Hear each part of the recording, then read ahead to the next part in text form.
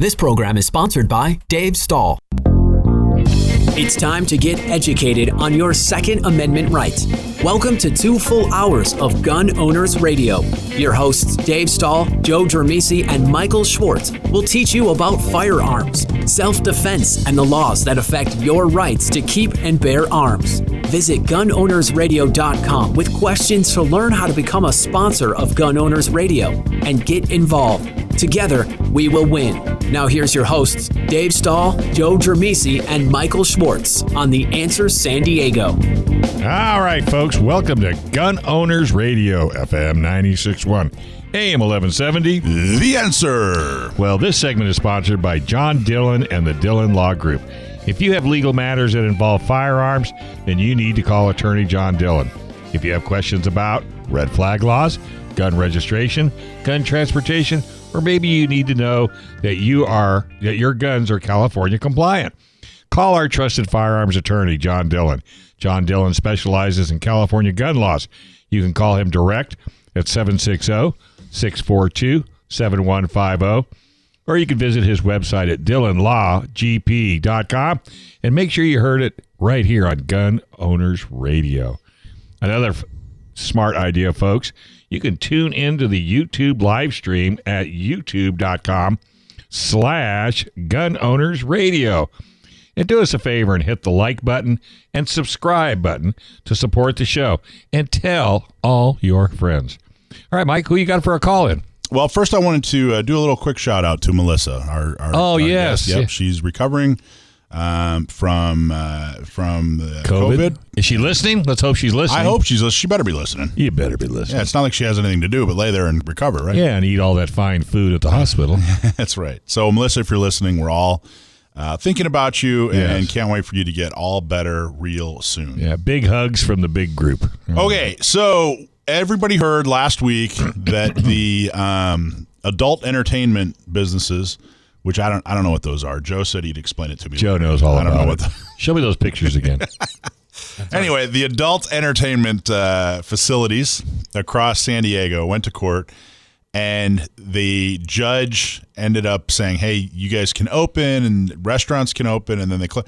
Anyway, there's this legal roller coaster that's been going on. Kidding. And the attorney who is fighting on their behalf, a guy named Jason Sacuzzo, who's somebody that has been in Second Amendment activism for years. I've known him for years as a good friend and then a fellow activist as well.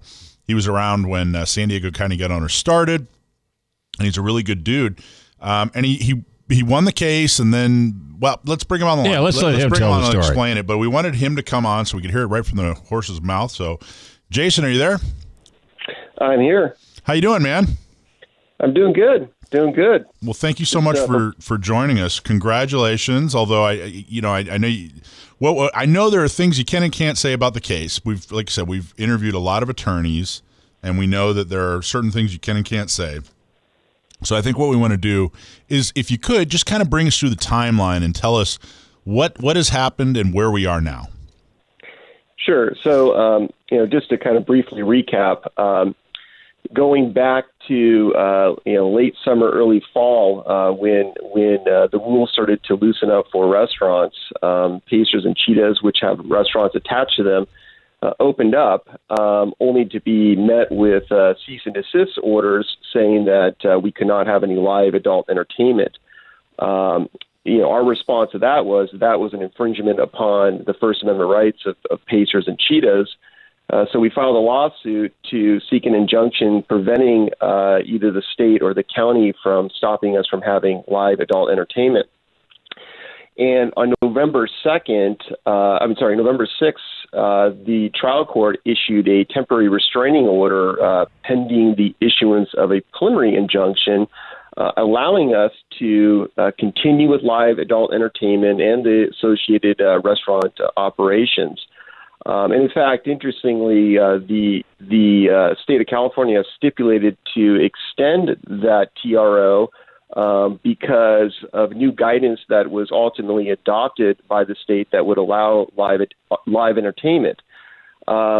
So in the interim, though, on December 3rd, as we all may recall, Governor Newsom issued that further stay-at-home order, which essentially blocked blocked outdoor restaurant dining.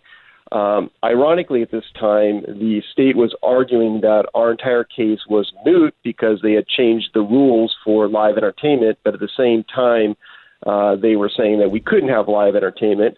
We made that argument to the trial judge at the hearing at the preliminary injunction, and the trial judge agreed that none of this was moot. And in fact, one of the standards for mootness is whether or not the dispute can reoccur.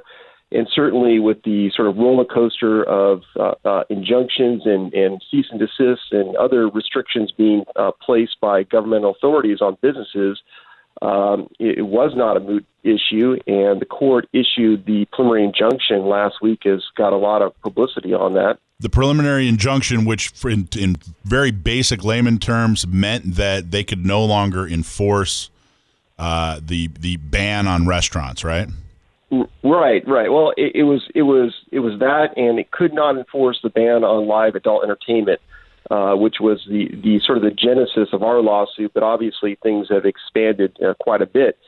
And incidentally, it was actually the defendants to the case that interjected this whole restaurant issue into our case by bringing up the Cowboy Star case into our case and putting at evidence the arguments in that case, in our case, that was the Cowboy Star case being more focused on the restaurants. So interestingly, that they were kind of surprised having interjected that issue into our case, that the court would actually rule on it. But as we all know, the court did weigh in on that issue and not only enjoined the state and the county from interfering with our First Amendment rights as it pertains to live adult entertainment, but also allowing the restaurants to reopen. And the connection there is you only represent the two adult entertainment facilities, but the connection to restaurants is that I guess both of them have a restaurant. Is that accurate? Just for clarification, I only represent Pacers Showgirls International. Cheetahs is represented by Steve Hoffman. But correct, both facilities have restaurants that are attached to them, and obviously, yes. So they're both restaurants. See what that menu has. That'd be interesting. But anyway, all right. So they said, hey, look, adult entertainment is you can no longer enforce that ban, and oh, by the way, they happen to have restaurants attached, so you can no longer enforce that ban, and that applies to every restaurant in San Diego. Is that right? Is that kind of absolutely okay? Right. So then, as we all heard, on late Friday afternoon, the state filed a emergency application, which we were unable to respond to given the timing of their submission. And the Court of Appeal issued a stay, essentially hitting the pause button on the operation of the preliminary injunction. So we have till Wednesday at noon to file a response, and we've been busily working all weekend long to get that in order, and we intend to request the appellate court to lift the stay so that restaurants and obviously adult entertainment establishments can reopen and be under the protection of the preliminary injunction, which was issued. Sorry, go ahead. I was just going to say, so for 1 or 2 days, they could have restaurants. So, Jason, where are the restaurants in the entertainment industry today? Are they open or are they closed? Well, they are closed today simply because right now, under the rules, we're all subject to that December 3rd order of Governor Newsom. Okay. And certainly, everybody's been making their own decisions as to whether or not they're going to abide by that. But, certainly there's potential consequences if the authorities seek to enforce those rules. Interestingly, from what I understand from the county, is that they're not going to oppose the part of our case that pertains to the restaurants. We may still be fighting on the issue of live adult entertainment, but it sounds like the county is essentially siding with us that restaurants should be open. Yeah, and the only reason I say where I live, it's a very small community, and we have a small handful of restaurants, and none of them are abiding by this ruling. They're all open. They're still doing your distancing. You still can't sit super close. They do have outdoor dining if you choose. You do have to wear a mask, but they're not stopping. In fact, Friday, it was the weirdest thing. When you guys got yours, two trucks showed up at this one restaurant. They were unloading pallets after pallets after pallets of food. And then that afternoon, they were told they had to shut it all down. Well, you can imagine the thousands of dollars of food that they ordered. And they basically said no. One of the people came in and asked the lady, asked the owner, are you going to comply? And she said, well, I don't really know. She goes, well, you have to tell me. Okay, no. Here's my business card. So she hung a cease and desist order on the front. My friend went out, took the cease and desist order, ripped it off the wall, wadded it up, and threw it at her. Good for them. So there you go. Well, thank you so much for the update. Yeah, you Jason. got it, really man. I wish we had more time because I mean, no problem, guys. But you got to keep us up to breast on this because there's a lot of lives, hanging out there, small businesses, and I mean, it's just insane. Jason, thank you very much, and you have a very Merry Christmas. You too. Take care. Thank you. Those little nod to the adult entertainment. Keep us up to breast, huh? All right. Well, I didn't even think about that, but that's good, though. Write that down. Something. Did you hit that 5-second button? No. All right, folks, this is Gun Owners Radio right here on FM 96.1, AM 1170. The Answer.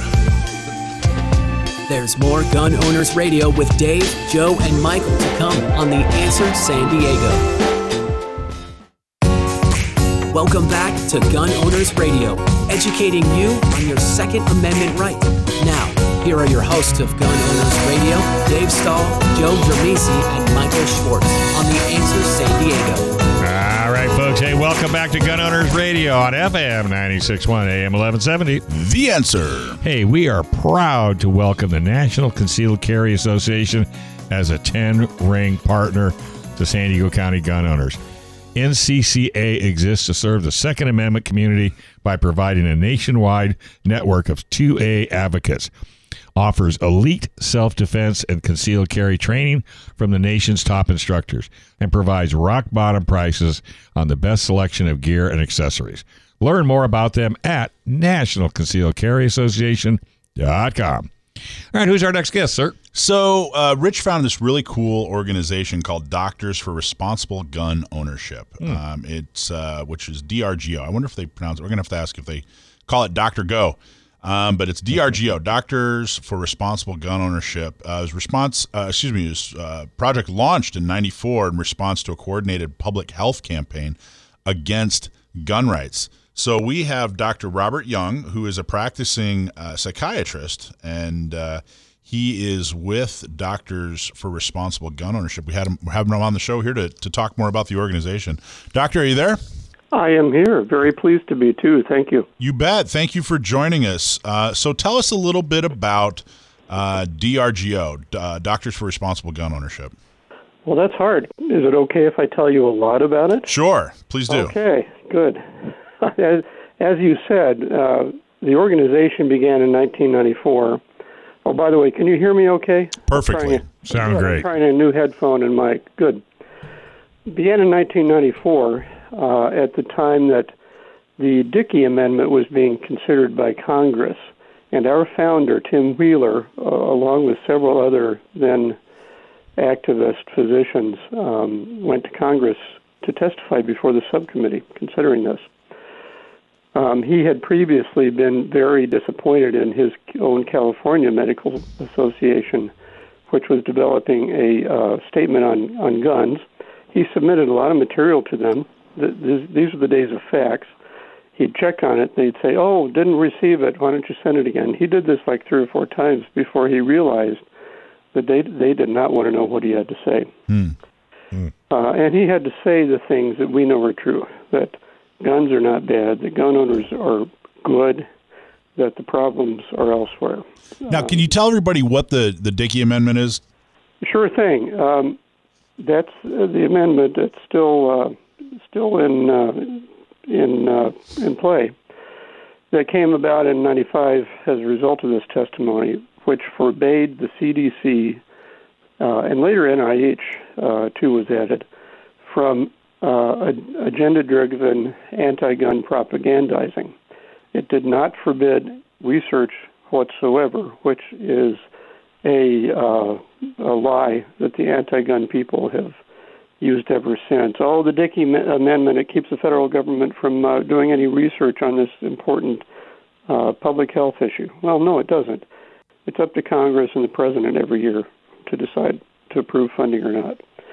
But at the time, and this is, again, what kicked off this movement among the small group of doctors who think for themselves, the CDC and many of the leaders in organized medicine and pediatrics especially, but also the AMA, later my own group, Psychiatric Association, all took the position that we have to get rid of guns. And that was actually a publicized propaganda point by the CDC in advising the American public. We still have copies of some of their literature on our website. You can't find it at the CDC anymore. And Dr. Young, you mentioned the AMA Yes. basically taking the position that we have to get rid of guns. And my father's a doctor. I'm very familiar with the AMA and the Journal of American Medical Association. He sends me all kinds of literature and propaganda they put out that's anti-gun. But could you just explain just how big and important the AMA is in the United States when it comes to doctors and the medical industry? Well, they're very self-important. They actually are not important, particularly among physicians anymore. Only around 20% of physicians in this country belong to the AMA. Now, a lot of them have decided to belong to their specialty associations instead. I belong to both, which used to be the standard. There was one time back in the 60s they probably had the majority of physicians as members. So they claim to speak for all physicians in America. They, by any standard, they really don't. However, they appear to, and in terms of groups being recognized for all physicians, they're the number one thing people turn to anyway. So they are important in a public sense. They're not important to us physicians by and large. Now, and you're a practicing psychiatrist, and Yes, it says here in your bio that you know the dangers of encountering violent or mentally unbalanced patients or their family members. So tell me, how did you get involved? Being a psychiatrist, how did you get involved in this melding of Second Amendment and healthcare Well, Dr. issues? Wheeler had run this until actually just several years ago, and he had some colleagues at first. By the late aughts, his colleagues had kind of aged out. He was kind of doing it all by himself. Now, I grew up with guns. I grew up in the Ozarks of Missouri, rural suburban lifestyle. Nothing strange about it. I had my first rifle at 15. Had BB guns before that, and as I moved to New York for training, I stayed here, and then around the year 2000 or so, I started wondering, well, why don't I get a permit? Because that's just another right I should exercise. 2002, I got my permit. With that, in New York, it's a pistol permit, not a rifle or a shotgun permit yet. Got that, and then I started getting interested in the subject. I'm 65 now. Around 55, I started casting around for something I could do beyond the local administrative and teaching and things that I've done to see if I could leave a mark on the nation. Now, that's quite a self-aggrandizing position, but I wanted to. Started looking into this, and I realized there was one big, strange thing about all the research about guns. None of the research considered in any way at all whether guns were a benefit. Now, that's very strange in researching anything. You always look at risks versus benefits in medicine. So I decided to do a little reading, and I discovered what we all know, that in fact the data shows that guns are used far more in self-defense and successfully than they hurt anybody. And hurting people considered homicide primarily, or accidents, it's really not that many people a year. So I began reading, I found DRGO. I called up Dr. Wheeler. We had some great talks where he was trying to convince me that the powers that be were really anti-gun, and I was thinking, God, they can't really be, can they? Well, I came around because that's they are. They aren't stupid. They aren't. They know their way around politics and PR. It must be a prejudice, and it sure is, because all the data supports the value of guns in American society, and that's entirely aside from the fact that it is the expression of a natural right that's constitutionally protected. Well, and the data shows that they're good to have around. And it is absolutely a bias or a prejudice. At least one of the people that Biden is considering for the Attorney General has called it a healthcare crisis.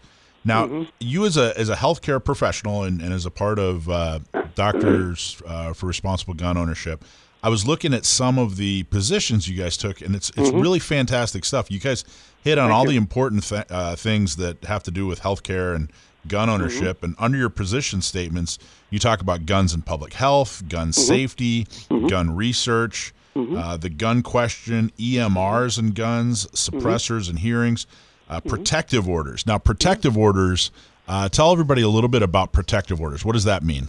Well, I think the more common phrase nowadays is red flag laws, where people can be designated as having the right to report on someone who seems dangerous. The state then will have the right, based on a judge's decision, to confiscate the person's guns.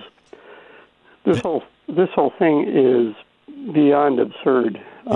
Generally, and it was very, very interesting. It was an interesting read, but generally, what is the position of Doctors for Responsible Gun Ownership on these protective orders or the red flag laws? We're all for catching people who are potentially violent to themselves or others. It's very important. But number one, if you're only grabbing their guns, that doesn't change much of anything. It's not that they can't get another, and it's not that they can't do harm in a lot of different ways. They need to be assessed and treated. That's what's needed, not stealing their property. Good point. Beyond that, just like with domestic violence restraining orders, there's a lot of room for abuse of this. People can play out their vendettas against their neighbor or their ex-boyfriend or somebody like that. And there are not penalties commensurate with the burden placed on the subject for people falsely reporting. In addition, once the police say take the guns, then the question is, what does it take to get them back? Well, it ultimately takes your money by hiring your lawyers, spending months, if not years, fighting this. And you don't know what condition they're going to be in when they get back, because there's no requirements for them to be safely kept. And they've already been lost or damaged. So there is almost nothing good about this. Really, truly. When we've seen it locally, I've had a lot of contact from people who've basically, the powers that be have abused their gun violence restraining order powers. So we're talking with Dr. Robert Young. He's with Doctors for Responsible Gun Ownership. We're going to go to break here, but when we get back, we're going to talk about the top 3 myths. I'm going to have you explain to us what the top 3 myths are from your perspective. And then we're going to talk a little bit about you're going to give some advice for gun owners on how to respond to inappropriate questions from physicians when they visit their doctor or whatever. All right. Let's start there, and then we'll start rolling through as many myths as we can talk about, because there are dozens. All right, well, we got to go pay some bills right now, sir, so stick with us. You're listening to Gun Owners Radio on FM 96.1, AM 1170. The Answer.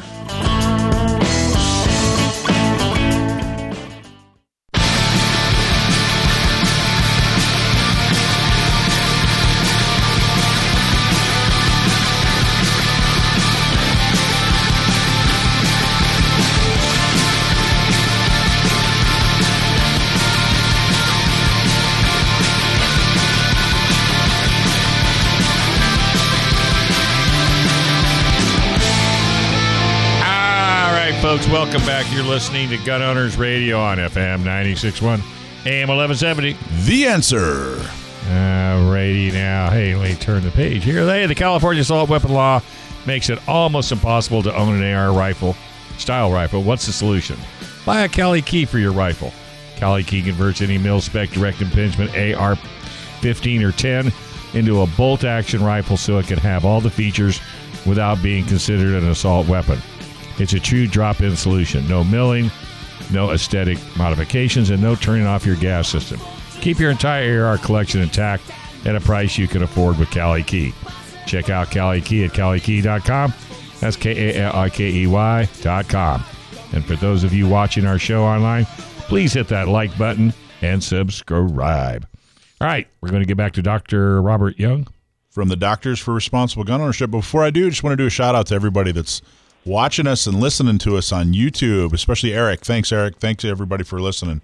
So, Dr. Young, we wanted to talk about a couple things, and I think you wanted to start with the advice for gun owners about how to respond to inappropriate questions from doctors.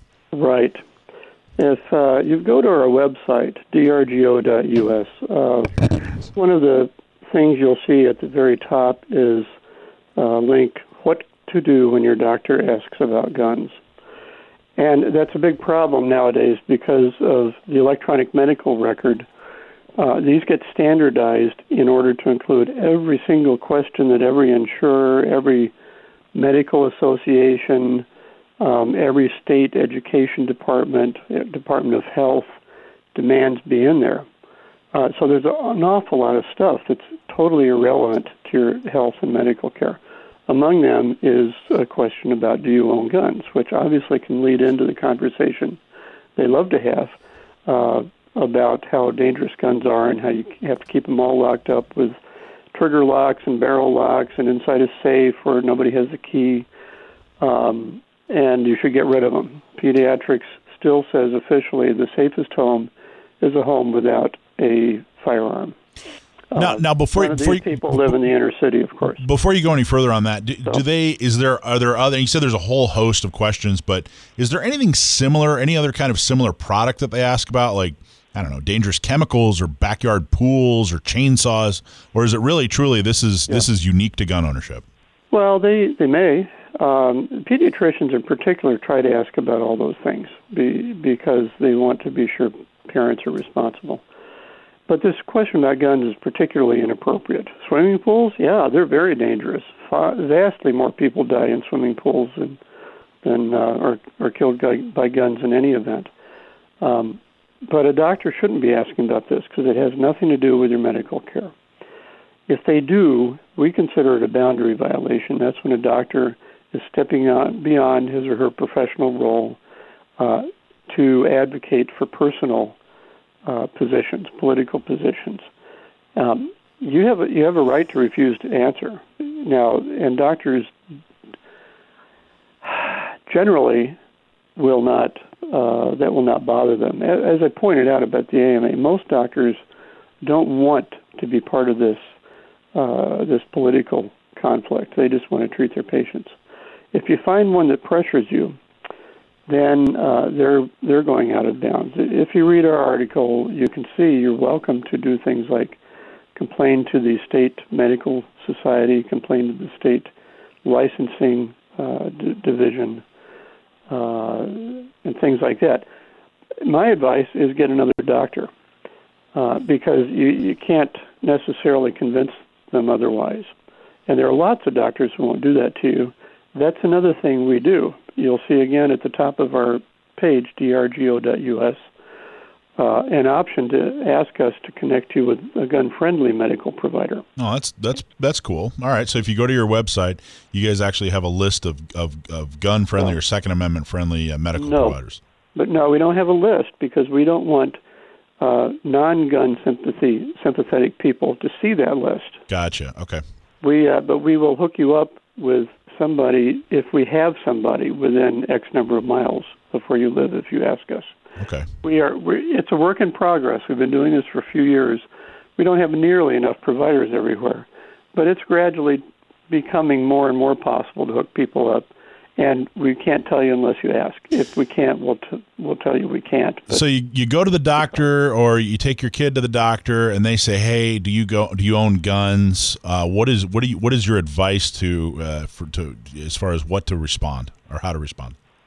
Well, you have to decide for yourself. A lot of people just lie, say, "No." There's always the boating accident to refer to. Yeah, I tell my dentist I floss, so I can easily tell my doctor I don't know.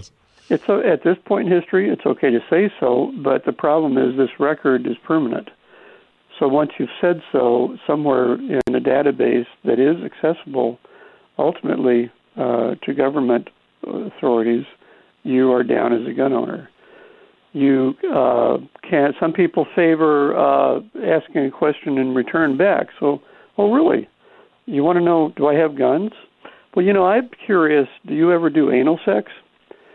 It's an equally impertinent, inappropriate question, or your variation on that. People can do a lot of different things, but you don't have to answer that question. Interesting. That's the main message. Yeah. Okay, so let's talk about the top 3 myths. Well, let's see. At the beginning of things, around 1990, there was this guy named Kellerman who did a study that's still quoted by the bad guys that there's a 40 times the risk of someone dying of gunshot if there's a gun in the house. That's absurd on the face of it. This brought out a lot of contradictory evidence and discussion. It's been long discredited. This guy, he went around asking neighbors if they thought there was a gun in the household where somebody had died. He did not bother to discriminate between guns that, say, a shooter had brought in. He never established whether these were guns owned by someone who lives in the household.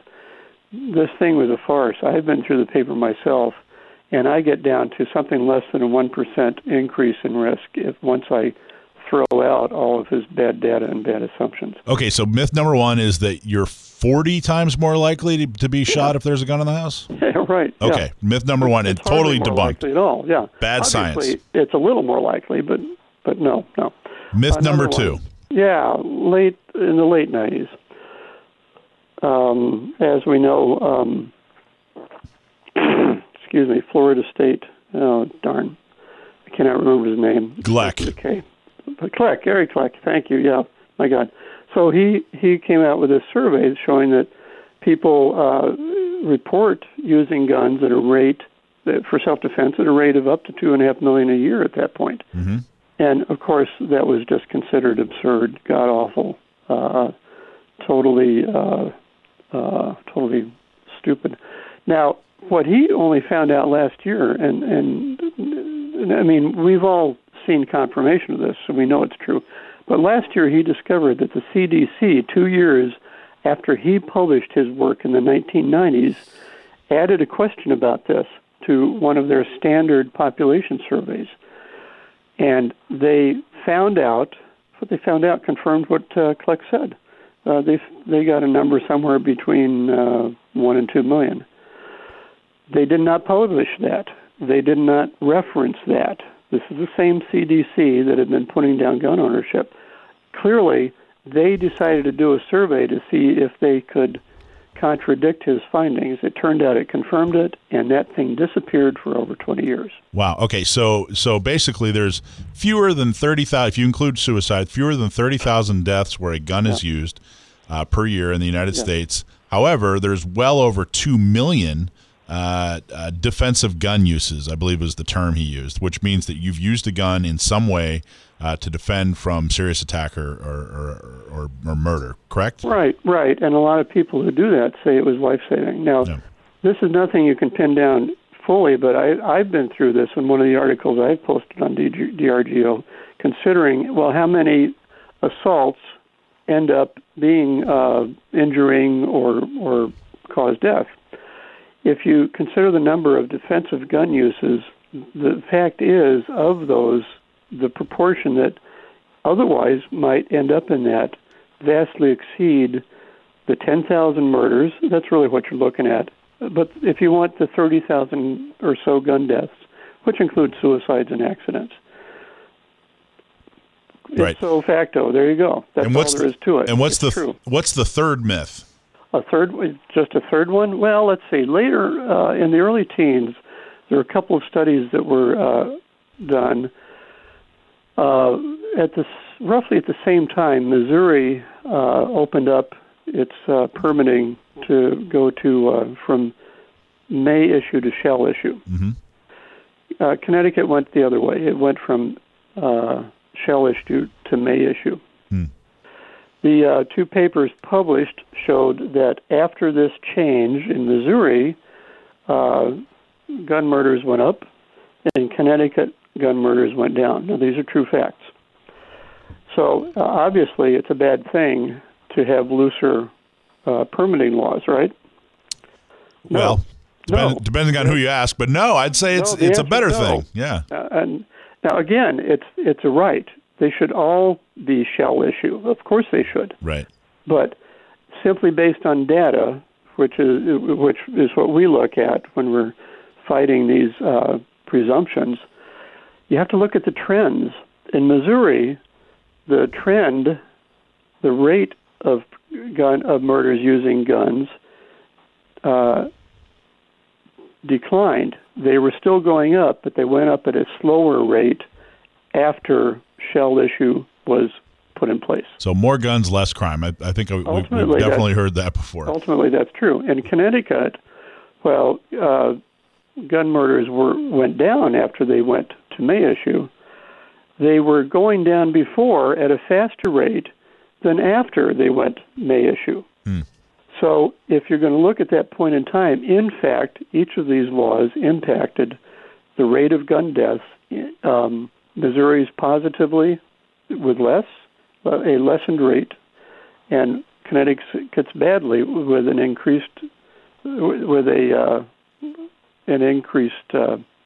rate. Restriction, exactly. Dr. Young from Doctors for Responsible Gun Ownership. What's your website one more time, Doctor? drgo.us. Please take a look. Great. We write on it often. We republish other things. We do Facebook. That's Doctors for Responsible Gun Ownership. Post several things a day, articles every week. And we're real active in a lot of other ways. Yep. Testimony and consulting and helping any other 2A group with the data that we can analyze and provide. Well, Doctor, appreciate your time very much. Absolutely. Yeah, keep up the good work. We appreciate it. We'll be talking to you down the road, I'm sure. Okay, thank you all. All right, folks, we're going to take a quick break. You're listening to Gun Owners Radio, FM 96.1, AM 1170. The Answer.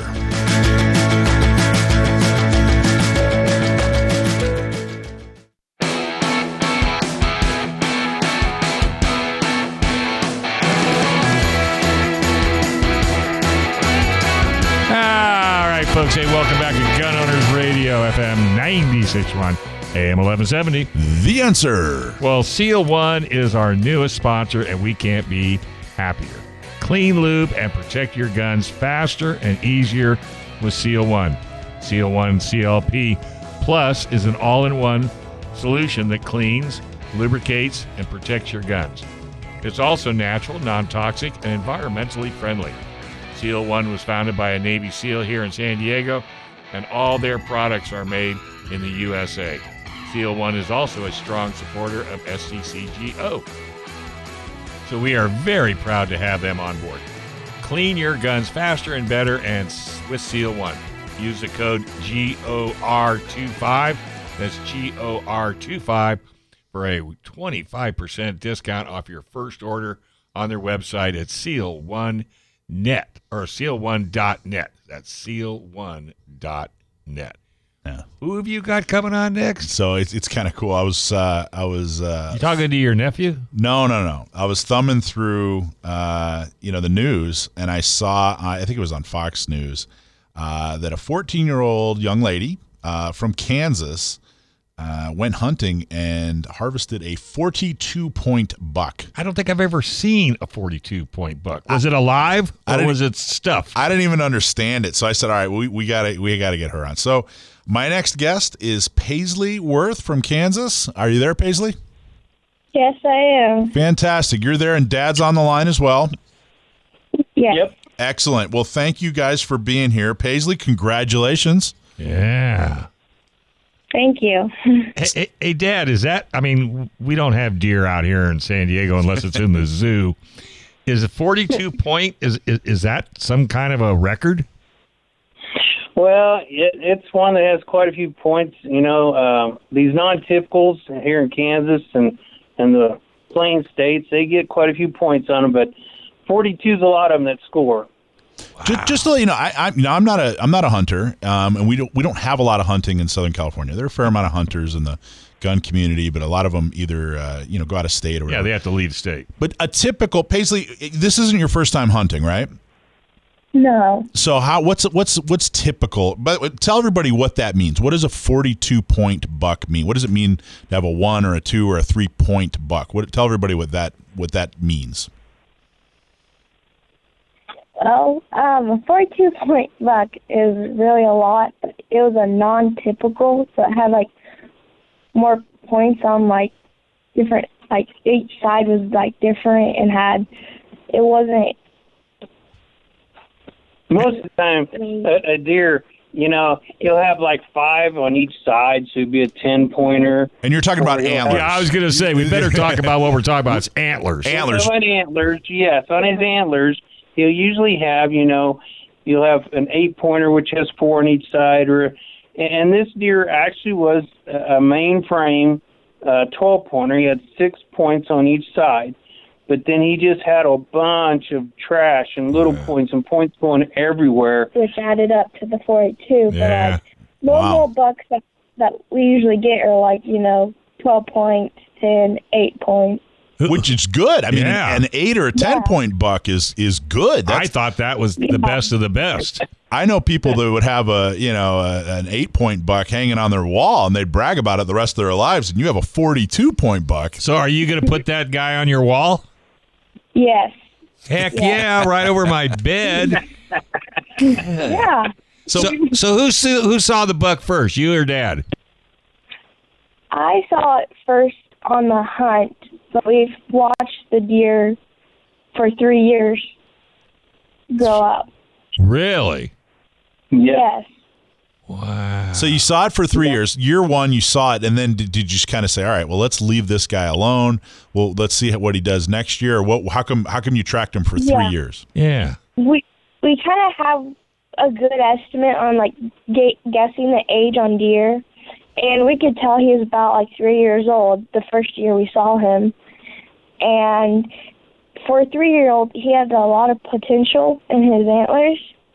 And my dad saw it, and my older sister wanted to. At 4 years old, her sister wanted to shoot him because he was a 7x7 that year. But Dad's like, he's 4. He has 2 years of growing. He has some growing to do. I've never heard a hunter. I've never heard a hunter do this. And that's part of why I wanted to have Paisley and have him on.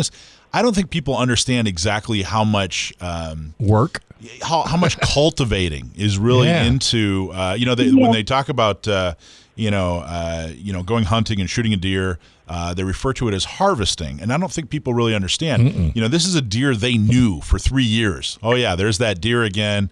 They have a good idea what they're doing, where they're hunting. This is something that's very and so people don't get all teary-eyed. Tell them the damage that deer do. Well, deer in this part of the world, they get in our crops. They eat lots of, the different crops we're raising. Another problem we have with them is the population, and it's so high that they get hit on the road, and we have a lot of car accidents around here. And that is what, I guess, is why Kansas and the fishing game is trying to manage these herds, and that's why we take out a few and harvest them every year, to keep the population down, or we'd have car wrecks all the time. Yeah. It would be bad. It's very bad enough of how many there are. So does everybody, so you're 14, does everybody, do all 14-year-olds in Kansas hunt, or are you pretty typical, or is it unusual? Do all your friends and schoolmates, do they all hunt, or are you unique? It's mostly a little bit older than 14, and if it is 14, most of them are boys. But that's kind of like why I like hunting. I kind of like showing people that you can hunt at a young age, and you can be boy or girl. But it's my 4th year harvesting a deer, and last year I shot a pretty nice 12-point buck. Yeah, her buck last year was 12 points, and he was 6 on each side and had a little kicker, and he scored a gross of 178, so he was a really nice buck. Wow. She shot a buck every year. That was what cracked me up, is every year she shot a buck, and it just got bigger and bigger and bigger. And I told her now I don't think I can go bigger. she's going to have to start doing something new, because take her fishing. It's hard to beat this one. Yeah. Okay, so I do plan on bringing up bow hunting now. Oh, There yeah, you let's go. make it difficult. Hey, what did you shoot? What was your weapon of choice? Yeah, that's a good question. I shot a 270 Savage Axis Nice. rifle. And it didn't knock you on your butt? Nope. Ever since you were 10, you've used a 270, right? Holy moly. No. I Started out with a 243. Okay. This was my first year shooting the 270. You like it? Yes, I do. After I saw the deer on the trail cam pictures, I was like, I think I might want to shoot him with the 270 and make sure he goes down. So now, Dad, how come? By the way, great job, Dad. Absolutely. Congratulations. Why did you start your kids out hunting, and why did you start them out at the age you started? I'd say on average, maybe a little younger than normal, or than average. What's the What was benefit your of hunting? motivation? What was your motivation?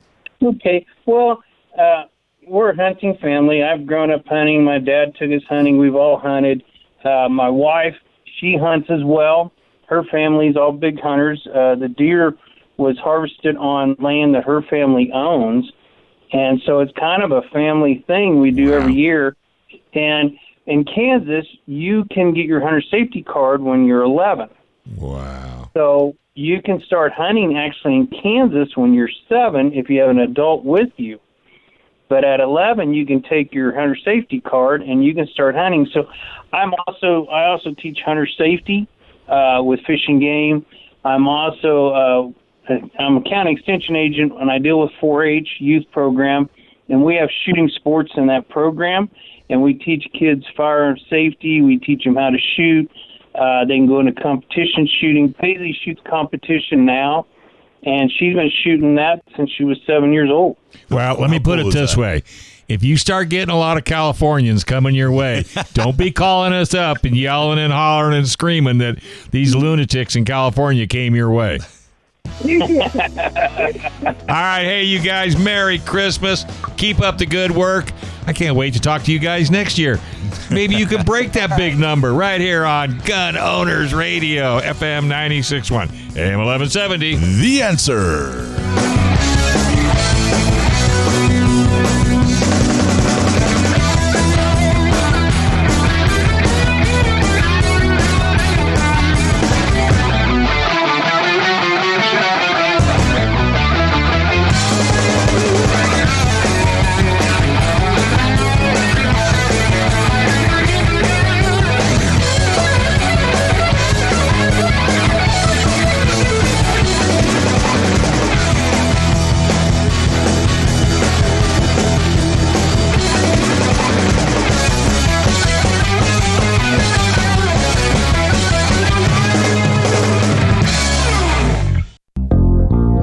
Welcome back to Hour 2 of Gun Owners Radio with your hosts, Dave Stahl, Joe Germisi, and Michael Schwartz. Visit gunownersradio.com with your questions and comments, or to learn how to become a sponsor of the show.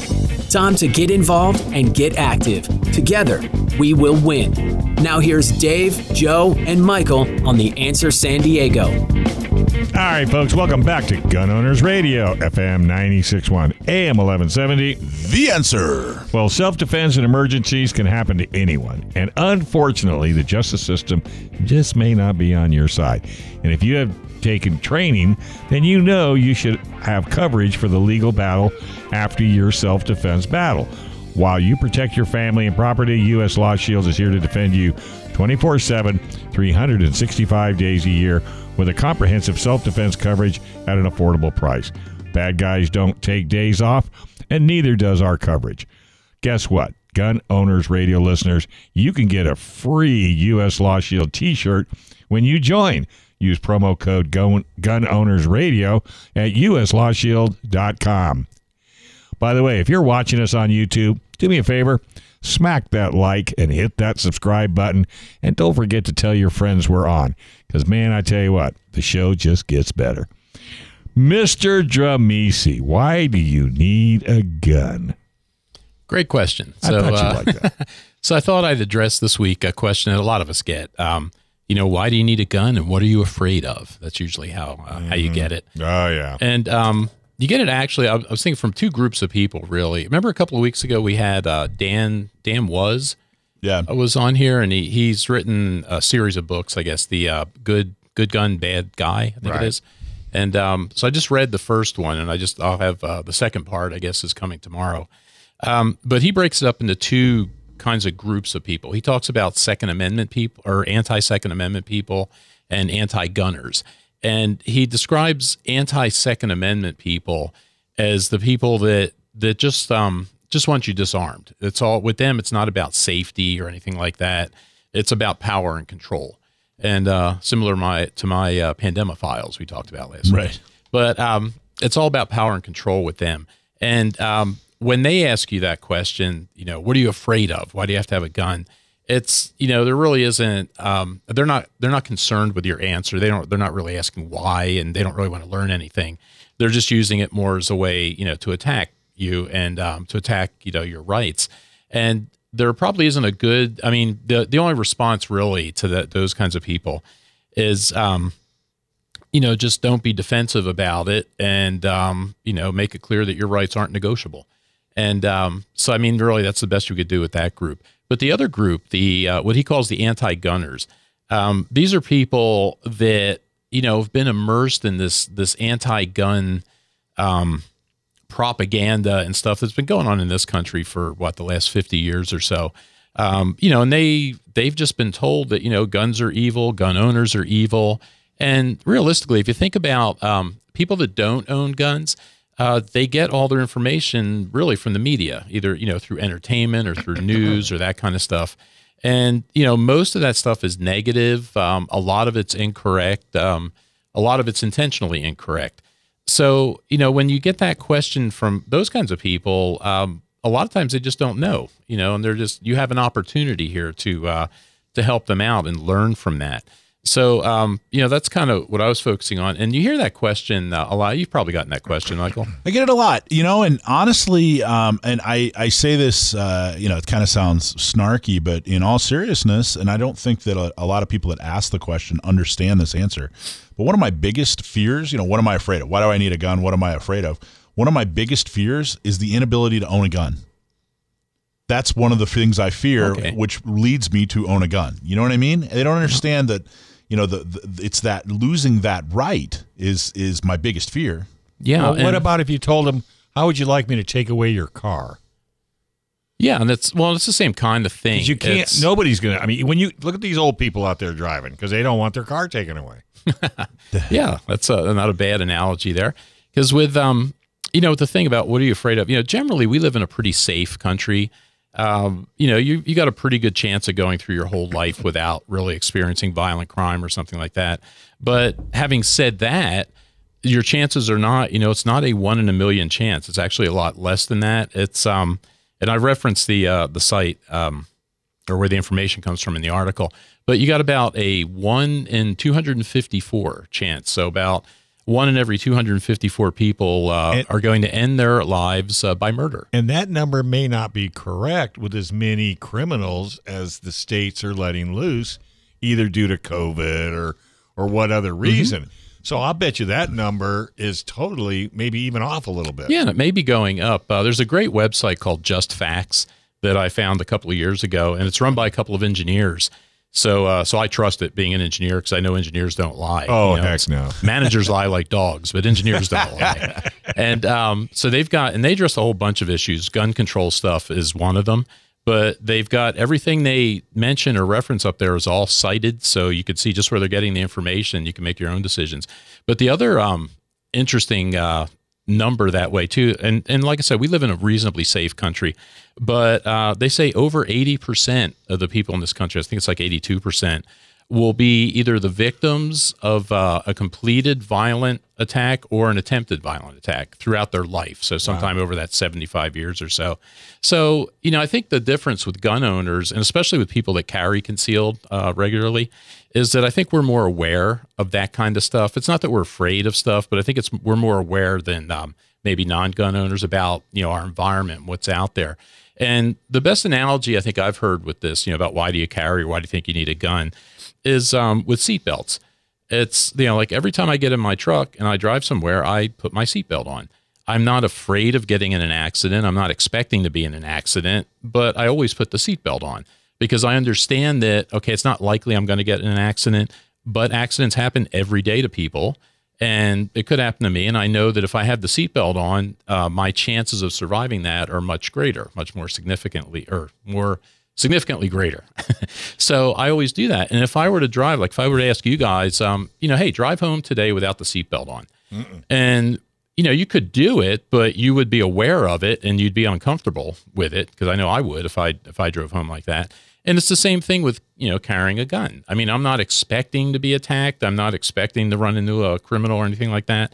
But if you leave your gun at home, I am aware of it and I feel weird. Like for me personally, I try not to go places where I can't carry. Right. And I don't like, I avoid those places. If I have to go to one, I don't like it. It just makes me uncomfortable. If you have to go to DMV, you'll do it online. Yeah, like I go to our local winery less now because I can't carry up there. Actually, you can carry at the DMV. Can't carry at the post office, though. Oh, yeah, just really? Let everybody know. Which is another weird thing. I have to. We should address that again sometime, too. As I've written about the gun-free zones before, because it's, on top of being a magnet for these wackos and these crazy people, it's like when I go to the post office, and I wrestle with this every time I go, I'm only going to run in there.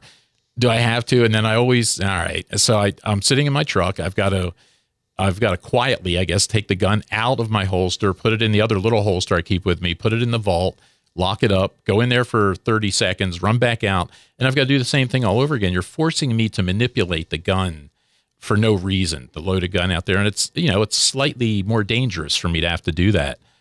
Well, I think you're absolutely right. People that ask that question aren't necessarily, I think 90% of them are not really looking to have a true discussion. They're not really looking for a sincere answer. But I think it's important to, when you answer them, not to, throw a bunch of statistics on them. Yeah. Not to, from my cold, dead hands. Yeah. See, and we've had this discussion before, too, because when I first got involved in this and got into it, again, being an engineer and being a teacher, okay, facts. If you just give them the facts, they'll be okay. And I used to do that at work too, and it doesn't work with managers, and it doesn't work with anti-gun people because it's an emotional argument that they're making for the most part. So, depending on who you're dealing with, if you're dealing with the anti-Second Amendment people, that's just an emotional, I want you disarmed for power and control thing. So it doesn't matter. They don't care about facts. They don't even know why they want you disarmed. I carry a gun because I care about you. And if anybody attacks you while I'm with you, I want to make sure that you survive. Well, and the other big thing, too, is, a lot of, especially with the concealed carry, I mean, I go way out of my way to try to learn about how crime and that stuff happens so I can avoid being in the situation in the first place. But if I do end up in this situation, at least I have an alternative rather than begging a criminal for mercy. Oh, that's not going to happen. All right, folks, you're listening to Gun Owners Radio. And by the way, that was an awesome segment. Oh, good. Gun Owners Radio, FM 96.1, AM 1170. The Answer. There's more Gun Owners Radio with Dave, Joe, and Michael to come on The Answer San Diego.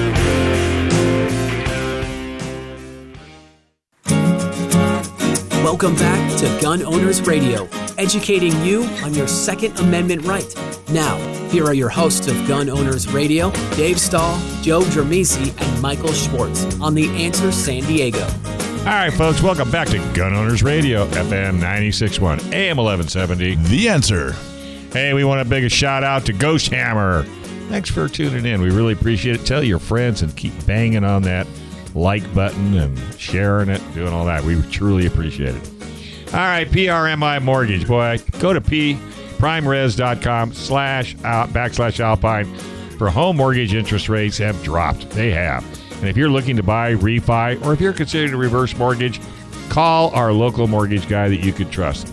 That's Chris Wiley at PRMI Mortgage. For nearly 25 years, Chris has been helping local San Diegans with all their mortgage needs. Give Chris a call at 619-722-1303 or just go to primeres.com/Alpine. All right. This is, we're going to talk to John Sivers, South Bay Rod and Gun Club, right? Yeah. You ever been to South Bay? Yes, I have. Have you been, Joe? I have not. No, I've not been down there. Very, very nice club. Very nice. Very, very well kept and a lot of really great people. Yep. John, are you there? I am here. Hi, guys. How you doing, John? I'm doing great. So tell us a little bit about South Bay Rod and Gun Club for those who aren't familiar. Is it open to the public? Where is it located? Give us some of the highlights. No problem. Our address is 1020 Marone Valley Road, which is in the beautiful downtown Del Zura, California. So, and when you ask where is Del Zura, it's east on 94 past Jamul. So we're about 20 minutes from Chula Vista. We're about 40 minutes from downtown San Diego. We've been around for quite a while. The club was formed back in 1955. We purchased the current property out there at that location back in 1969 and got our major use permit from the county for operation, I think, in 1974. So we've been there for probably, 46 or 46 years now in that location. Yeah. And what do you guys do? It's a range, but it's a membership range. So right. How does that work for the public? If I want to go there and shoot, what are the ways I can do that? Anybody is welcome to come out anytime. We're open basically every day except Thanksgiving and Christmas. We're generally open from 8 a.m. to 4 p.m., 7 days a week. During the summer months, like June through August, we stay open till 5 p.m. on Saturday and Sunday. And you can come out, and right now we're back to using day use fee. It's $30 to come out and just shoot for the day. A membership for a person under 62 is $125 a year. If you're 62 or older or active duty military, it's $100, and that gets you a full 12-month membership, unlimited use of the range facilities. And when they get out there, when you talk about the facilities, what are they going to find? Can they shoot pistol, rifle, shotgun, or? Good question. We have 5 ranges that's active right now. Range 1 is a 35-yard pistol range. Range 2 is a 50-yard pistol range. Range 3 is a 100-yard rifle and pistol mixed use. Range 5 is our trap range, where you can shoot trap, normally 16 yards. And range 6 is our long-range range. We have fixed target stands at 50 yards, 100 yards, 200, and 300 yards. So that's the furthest you can shoot at our range is 300 yards. And I think you guys are all volunteers, right? Do you have any paid staff? Well, we have a caretaker that's paid staff, but for the range officers, we have about 250 volunteer range safety officers. All of them are members of the club. All of them volunteer their time. We're always looking for more range safety officers, by the way, for those of you who are interested in that. We will train you. We'll train you there on the range itself, and after you've been a range officer for a brief period of time, we'll even put you through the NRA range safety officer class and get you certified with the NRA. Which is very, very cool. And is Don Gussler, is he still involved? Yes, Don Gussler is still our president. I'm the business manager and the treasurer of the club. Hey, we should send him Joe. Yeah, right. Yeah, right. Since you haven't been there before. No, I haven't. And the only reason is because I discovered the Lemon Grove Rod and Gun Club first before I knew anything. Yeah, but they're not in Lemon Grove. They're not in Lemon Grove. No, they're not. Go to Del Sur. That's at least they know where they're at. At least they're properly named. Yeah, I hate that. Don is one of the most knowledgeable guys you're going to find when it comes to ranges, range development, range safety. He just truly a... so this is where your nephew will be at his age? Yeah, exactly. But Don Gussler is one of the... well, and a great FFL, too, if you need that. Truly. That's where I get my guns sent to. A treasure here in San Diego. So I'm really glad that he continues to be involved with South Bay Rod and Gun Club, because you guys are fantastic. So you guys are running into a little bit of a problem. After being there for, 50 years plus, all of a sudden it's decided that you need drinking water. Is that what's going on? Well, it's ever since we've had a major use permit, one of the conditions is that we're supposed to have, quote, unquote, a water system. Well, back in 74, a water system just meant, well, you dig a well. A few, 10, 12 years ago, after a big fire, nitrates in well water became an issue all over the East County. And because we are open to the public, the county required us to, start going into this whole new realm of we are now a non-transient public water system, which means that we get to pay them money every year for the ability to pump water out of the ground. The nitrate level in our well has been climbing and is now past the safe threshold. And back in the day, we've got a well that's 260, 280 feet deep, something like that. Now, we are, in order to comply with current regulations, we're going to have to dig a much deeper well, 800,000 feet deep. We're going to have to seal the first couple hundred feet of our well just so that the nitrates, which are coming in from fertilizers and everything else up on the surface, won't infiltrate and contaminate our well, so that we can go all the way down to a deep aquifer and draw up really clean water. And all of this because we have a couple flush toilets and hand washing stations. Right. Let me give you a tip, John. A friend of mine, I won't mention any names, but he had an issue with teeth, and he did a GoFundMe page. Mm-hmm. He raised $56,000 for his teeth. So I highly recommend you guys whip out one of them GoFundMe pages, and you might be surprised. I am so glad you said that, because you know what? We have a GoFundMe page. There you go. Love for people to just go right on there and click on there and donate some money. What's it called? It's called South Bay Rod and Gun Club Well Fund. So can they find the link on your website? Yes, they can. There is a link on our website, and our website, just so you know, is www.sb, like South Bay, RGC, like rodgunclub.org, O-R-G. So what happens if you just say, hey, you know what, county, we're not doing that? Well, Michael, you and I have worked with the county long enough to, I think we know the answer to that question.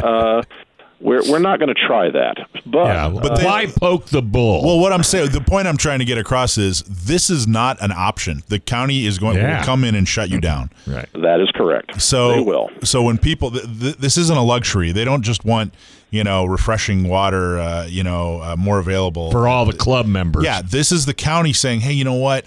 Look, this is me talking. This is my opinion from my experience, but this is the county saying, all right, what can we do to harass this range a little bit? Well, we got to make sure that they, live up to every single letter of every single regulation and law. So if you guys don't do this, if you don't come up, how much money is it going to take to build or dig a 1,000-foot well? Right now, our budget is about $150,000. Yeah. So if you don't come up with $150,000 to dig a 1,000-foot well, you'll get shut down. And it's not just digging the well. He has to be able to not only dig below where he's at, but he has to seal off what's above it. And that's where the cost factor's coming in.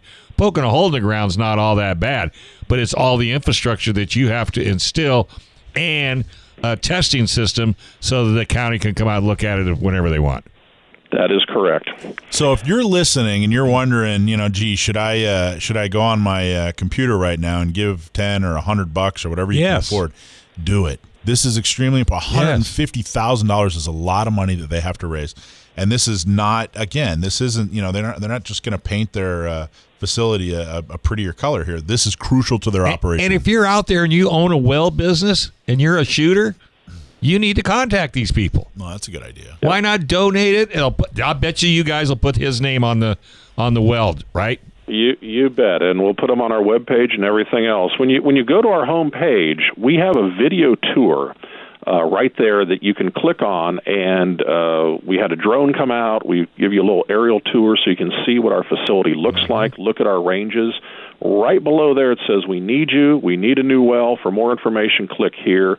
We've raised about $3,300 so far, but we are still a far ways away from the 150,000 that we do need. Well, we'd appreciate the help. Let's get this done quick. But what is the timeline? Like, how long is the county giving you to do this?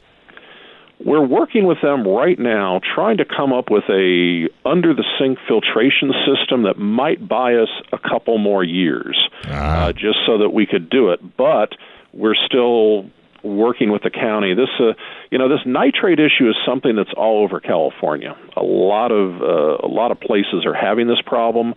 We're just the ones right now here in San Diego that have got this problem. But there's not a nice, easy, off-the-shelf answer for a filtration system. Right. The real long-term answer, and even if they allow us to do this filtration system, which is a few $1,000s, it would only buy us so much time to allow us to raise more money, because the ultimate answer is to drill the well. Exactly. And like you said, John, I've dealt with them a lot. Now, John, I know that you and every member of South Bay Rod and Gun Club would say that the county is wonderful and you enjoy working with them, and they're all professionals. So I don't want that. That's true. That's you guys. My opinion, look, if you guys were running a spotted owl and baby seal petting zoo, you would have every exception, and every bit of help they could possibly give. Sure. But the fact that you're a gun range makes them, in my experience, in my personal opinion, far less likely to work with you, give you exceptions, cut you some slack, help you out. They're a target. So I just really want to appeal to everybody out there. Please go to their website, make a donation. Go back next month, make another donation. We got to get them $150,000 and we got to do it quick. And if I can get $50,000 for somebody's teeth. I don't even know what that. I'm going to ask you about that off the air. Yeah, you'll have to. I don't know what the hell that even means. All right, hey, we're going to take. Hey, thanks a lot, John. I might be giving you a call, by the way. Hey, no problem. We'd love to see you guys out there. Michael, as always, we love working with San Diego County gun owners, and we've supported you with other things in the past. We're looking forward to being around to support you guys going into the future. You got it, buddy. All right, hey, folks, we're going to take a quick break. This is Gun Owners Radio, FM 96.1, AM 1170. The Answer.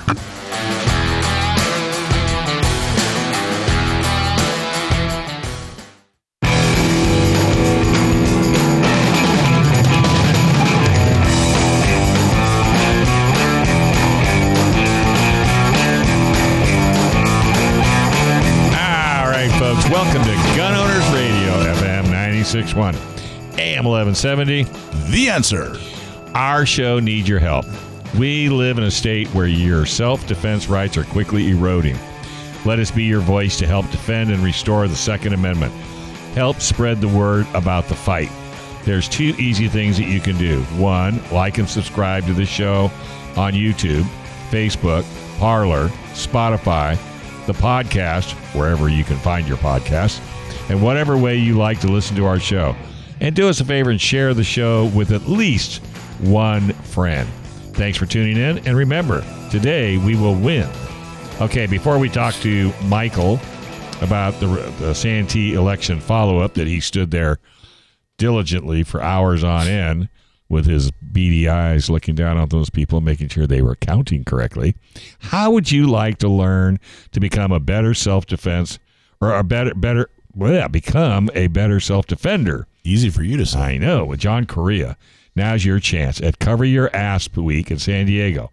If you are a San Diegan, Riverside, San Bernardino, or Orange County gun owners member, check your email for discounted codes. Early bird discounts have been extended through the end of the year, and that's right around the corner. Training makes a great Christmas gift for the gun owner and your family. So links to register are at the gunownersradio.com, gunownersradio.com website. Check them out. Cover your what? ASP. ASP. We're getting a lot of feedback about John Correa. People are excited about him coming out. So if you want to train with him, there's a lot of opportunities. It's very, very cool. So check it out. So how to go down at the... So we talked a little bit about this last week. I wanted to report back and really kind of go into depth and tell you exactly what happened. What happened was last week, a couple weeks ago, they finalized the count for the election, finally. Mm-hmm. Dustin Trotter, who is a fantastic guy, a big supporter of Second Amendment issues, was running for city council in Santee. And if there is ever anybody that deserved to be on the Santee City Council, it's Dustin Trotter. Right. He is a huge part of the community. He's lived there, I think, his entire life. I know he went to high school there. And he doesn't just live there. It's who he is. I mean, he heads up the Santee Santas. He's been involved in veterans issues. Even though he's not a veteran, he wants to make sure the local veterans have a place to meet, have a drink, tell a story. So he's been a huge part of the community. He even goes to, I think he's been to every single city council meeting. I mean, he's always there. He's involved. Really, really great guy.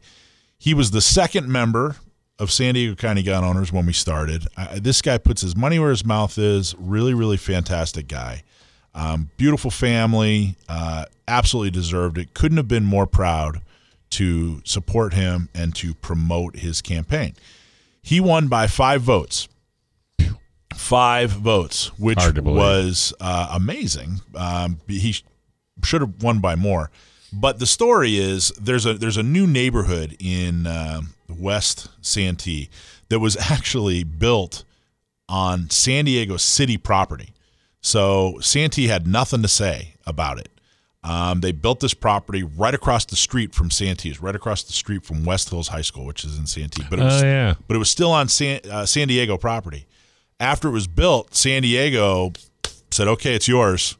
And boom, they had to, all the water and garbage and everything, it all went to Santee.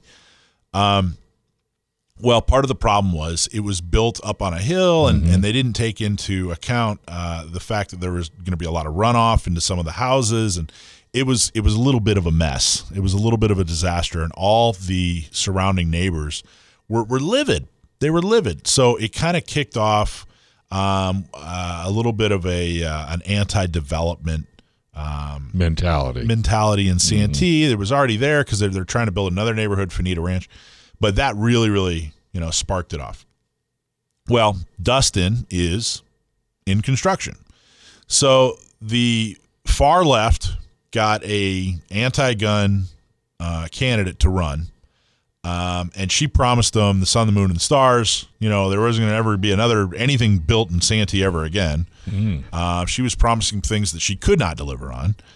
But the horrible thing is she had just moved to Santee. Guess what neighborhood she moved into? That new one. The new one that sparked off all the hatred towards development. So because she was promising people things that she just simply could not deliver on, and because they were, frankly, upset with how all that was handled. So the Santee City Council was kind of hamstrung, and the San Diego City Council just kind of dumped this problem in their lap. I mean, it was really kind of an ugly thing. So Dustin only won by 5 votes. So what happened is the Democratic Party, which is very unusual. Usually it's the candidate who says, "Hey, I want a recount." In fact, I think it's supposed to be the candidate that says, "Hey, I want the recount." But the Democratic Party said, "Oh, we want to do this recount," and they got the candidate involved, and boom, they funded this recount. Now, they were very, very clear. They didn't suspect fraud. They didn't suspect that there was some kind of mistake made, okay? But they wanted to have this recount. What that means is they wanted to see all the ballots, and they wanted to see if they could through a technicality, kick some out so that Dustin, they wanted to capture 6 votes. So he would lose. So they wanted it. So again, they didn't, it wasn't fraudulent votes that they were looking for. How could you ask for a recount if you don't suspect fraud? Well, they can ask for a recount for any reason. They just have to fund it. Oh. Well, that turned into a double win, too, because not only did Dustin stay the winner, but it cost the Democrats they had a bunch of money. They had to fork over $30,000. Now, here's what happened. You blew the plot. Oh, did I blow the plot? I was on the edge of my chair waiting to see how you just popped my bubble. No. Slightly ahead of my time. So that's okay. That's okay. So they wrote a check for $30,000. They did the recount. The recount was supposed to last 3 days. It ended up lasting 1 day because it was so obvious that they weren't going to recapture or in 1 day. 1 day. We went through and recounted thousands of votes in 1 day. Now, I wanted to explain to people, because I didn't know. This is my first recount. I wanted to explain to people exactly what it was and some of the things that I saw. What a recount is they actually had 4 people sitting at a table, kind of in a circle, in a square, really. 2 of them had stacks of ballots in front of them. 2 of them had a little chart in front of them. Myself, as the representative from Dustin Trotter's team, was on one side. Next to me was a representative from the Democratic side, and then on the other side there were 2 other representatives, Trotter and the other candidate.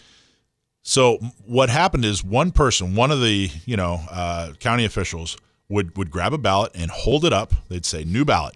They'd hold the ballot up so we could both see the ballot, and they'd say Trotter or Hurst, whoever it was, and then they'd put it down. That other person would confirm that was a fact, and then the other 2 people on the other side would put a little tick mark and say, okay, Trotter.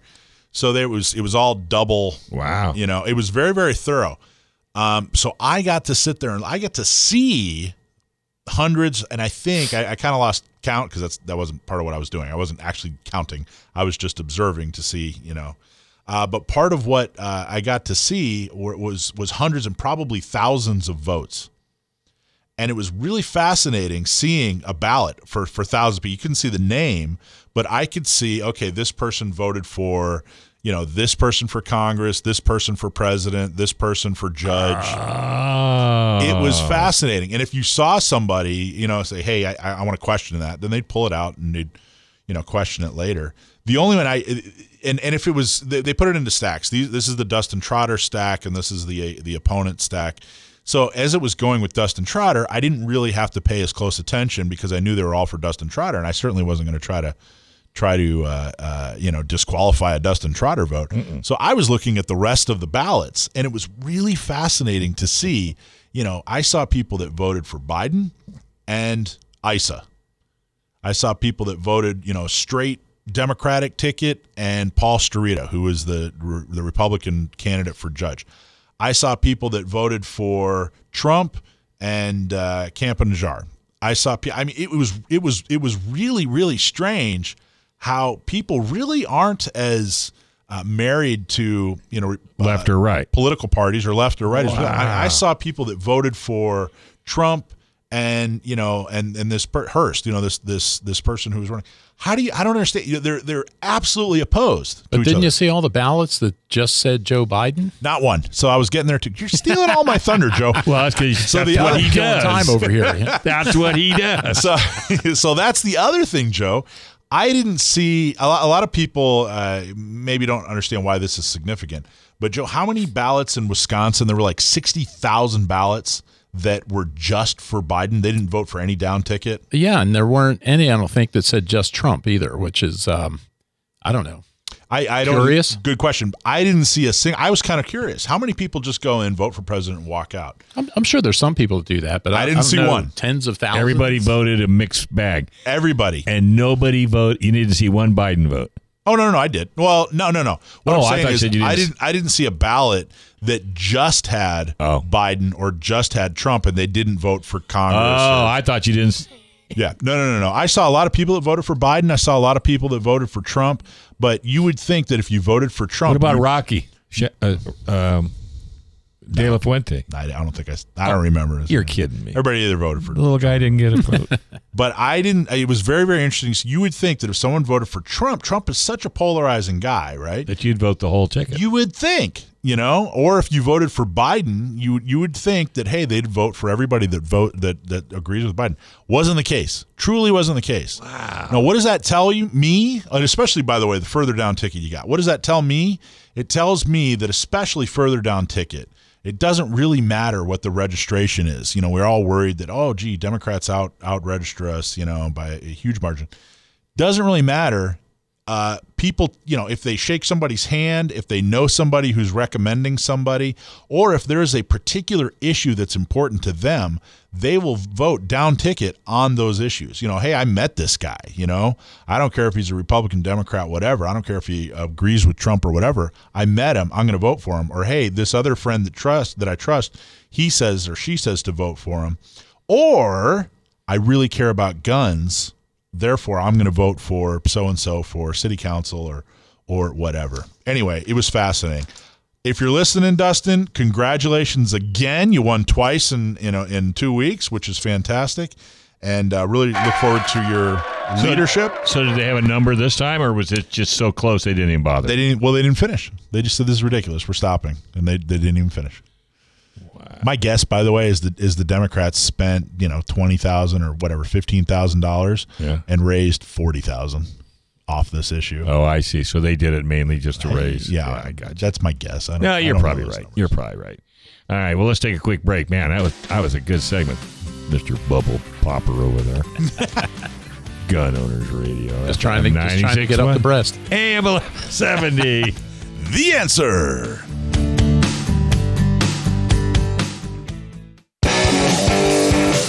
All right, folks, welcome back to Gun Owners Radio. FM 96.1, AM 1170. The Answer. Hey, a big shout out to Mr. Fukushima. See, I knew it. See that? I knew it. What was his name again? Robert Fukushima.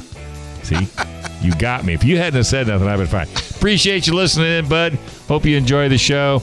If you go to SDCGO.org, you get a free hat.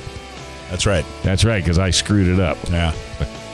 Oh, no, then everybody's going to be sending me their name spelled wrong, and we'll have to end up giving away all the hats. We'll figure it out. Hey, we are so proud to have the Firearms Policy Coalition as a partner. Firearms Policy Coalition has been on fire filing a ton of lawsuits here in California and across the nation to protect your Second Amendment. Together, we are working on all levels to restore your self-defense right, so we need you to join Firearms Policy Coalition right now. People, they are making things happen. FPC just filed a petition for the Holloway versus Barr case to be heard by the Supreme Court. This could be the first Second Amendment case heard by the Supreme Court in over a decade. They need your help. Become a member today by visiting their website at firearmspolicy.org. All right, we're going to stump the man. Hey, Sam. How you doing, buddy? Great. How are you guys? Living the dream. Hey, we got a question from Michelle. Nope. Different question. Oh. What's on my page? Oh, the minute I step on your toes, you change the... No, it wasn't me. It was management. Management made us change the question. You mean Joe stuck his nose in it again? No. This was Rich. Oh, I was going to say I'm not even sure. This might not even be fair. It's a Christmas-related question. Oh. Now, Sam, how many Christmases have you celebrated in your life? 0. Yeah, so this might... This is not... Hey, that's Rich. That is really mean. Well, we're 3 days away from Festivus. Okay, well, there you go. Maybe that'll help. Well, here we go. Go ahead. Well, who's this from? I don't know. That's what I was looking Rich at here. in Chula Vista, I think. Wait. Before you ask, does it have something to do with Die Hard? No. I did that last year. No. Did watch that the other day, though. Yeah. Got to watch that for Christmas. All right, Joe's got... So, am I reading this? Yeah, fire away. Okay, so let's see. So, you ready, Sam? Let's have it. All right. In a Christmas story, Ralphie Parker wants a genuine Red Ryder BB gun. What was the difference between the version in the movie and the one sold to the public by Daisy? Well, first of all, I don't know if this strictly falls within the purview of firearms. But I'm really not well versed on BB guns. I don't know the answer. My guess is that it was just a different model that they used in the movie, like the one in the movie didn't have the compass in the stock or something. So even a wild guess, right? Rich is beside himself with anger. That's the truth? That's it, yeah. Oh, my gosh. Go buy a lotto ticket, will you? I got another question for you, since you're on a roll, and you just buried Rich over there, which is totally awesome. I aim to please. All right, so Michelle writes in. Here's the other question. This is a non. That's mine. This is the non Christmas one. Dave's gonna. No, go ahead. I just put it away. Oh, okay, it's all yours, son. So Michelle from San Diego, she wants to know, what was the first fully automatic shotgun? Not fully semi-automatic, but fully automatic shotgun. The first fully automatic shotgun. I don't know. But your guess is? My guess is... Well, I know the AA-12 is a pretty well-known one, but I don't know if that was the first. That was the first. Unbelievable. See, I told you. The AA-12, originally known as the Atchison Assault Shotgun.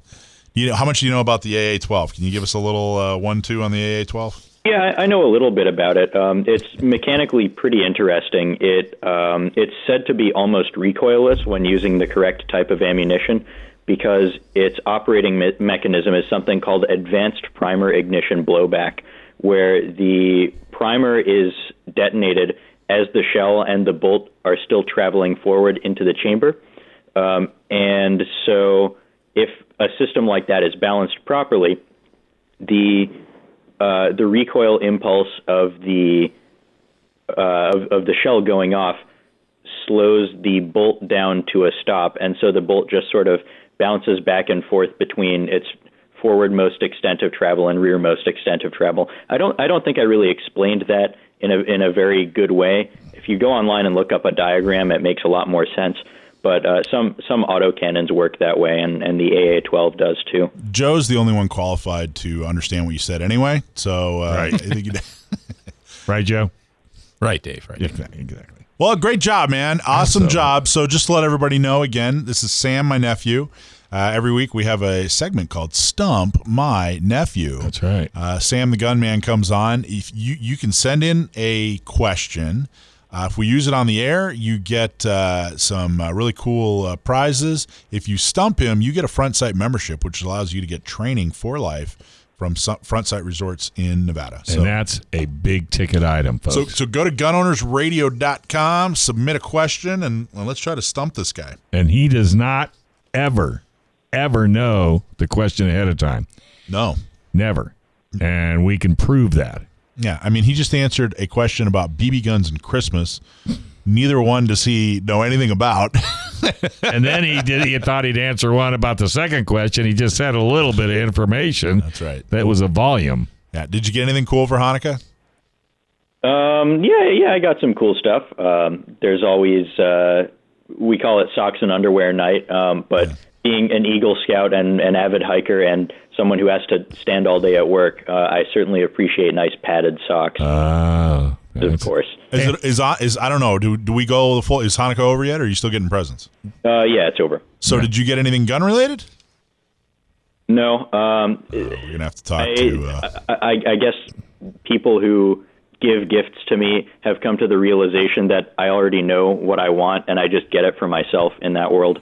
That would be a smart move, trust me, because there's nothing worse than getting something you don't want. Because now you have to say, oh, cool. Who do I give it to? Oh, I mean. Put that fake smile on. Is there a gun I don't want? I don't know. Well, I understand exactly where you're coming from, my friend. And in our household, if you want it, go buy it. It's always with guns. It's never. It's like, well, yeah, that's the gun I want, but yeah, I didn't want it in OD green. Yeah, I wanted it in black or whatever. So I get that. I get it too, totally. All right. On that note, by the way, for those of you who are doing Christmas shopping for relatives, don't buy guns as gifts. I sell guns that's my job. And we always say to people who are saying like, oh, I want to get my relative something for their birthday or for Christmas, don't do it. Spoiling the surprise is a lot better than getting something that isn't perfect for them. Right. Take them to the store so they can get their hands on all the different firearms and make sure that they get what's right for them. And you know, Sam, that logic fits with an automobile. Yeah. Well, I love it when a guy comes up to me and says, hey, Dave, I want to get my wife a F-150 4x4 lifted truck. Did she ask for an F-150 4x4 lifted truck? No, but I know that's what I'm going to buy her, and she'll love it. Never works. No, Never. Plus, he could use it if she doesn't want it. Exactly. I'll tell you, there's two things I do. One is if you're smart, guys or girls, make sure that your spouse has a really good relationship with your favorite gun store owner. That's number one. Then you can talk to him. He knows what he wants or she wants. Right. Number two, one thing that I've found that you can do is give a gift certificate from the shop and make up a little, in Word doc saying, hey, I strongly recommend you get this, Springfield 1911. No. Just whatever. But you know what I mean? But I wasn't sure. So just do that. That's good. I like that. Yeah. Remember, a surprise lasts 5 seconds. A firearm, if properly maintained, can last multiple lifetimes. And if you do want to give them something as a surprise, something they can unwrap, magazines, ammunition, gift certificates for training, electronic hearing protection, tools. There are all sorts of great things that are gun-related that someone is guaranteed not to be disappointed in. Because they can always use it. Exactly. The more you know. The more you know. All right, buddy. Good as always. Have a great week and try to stay warm. Oh, I will. Okay. Keep them socks on. All right. Well, I got to tell you, folks, this has been it's been an awesome show. 42-point buck out of a 14-year-old. That was cool. I like that. I like that she said hunting. Hunting. I'm going hunting. I'll be out next Thursday. All right. Hey, if you're listening on YouTube or on our podcast, do us a favor. Hit that like button and subscribe. And share this show with as many friends as you can. We'd really appreciate it. And if you're in the market for any of what our sponsors sell, please let them know you heard it right here on KCBQ Gun Owners Radio. That would be San Diego County Gun Owners, $10 a month. Come on, folks, get with it. U.S. Law Shield, Cali Key, the Dillon Law Group. Don't do anything without talking to John. A.O. Swart Firearms Store, Firearms Policy Coalition. Go clean those guns. Seal One, PRMI Mortgage, and our newest partner, the National Concealed Carry Association. And we can't thank Michael Schwartz, Joe Tremisi, Sam the Gunman, and our digital master, Brendan Thomas, and Rich and his partner. Who's that, Ollie? Right here on Chauncey, I was close. Gun Owners Radio, FM 96.1, AM 1170. The Answer. I was watching Laurel and Hardy the other day, and Ollie just popped up. Ollie? Yeah. Although he and I should go as Laurel and Hardy. You could. Oh, my God. Guess which one I would be? I think you'd be Laurel. It's the nicest thing you ever said.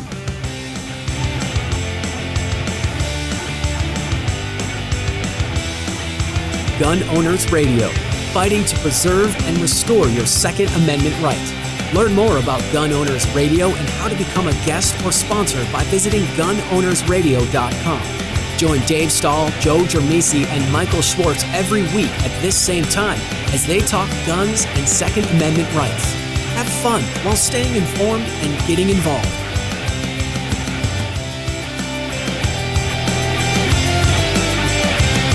And is sponsored by Dave Stahl.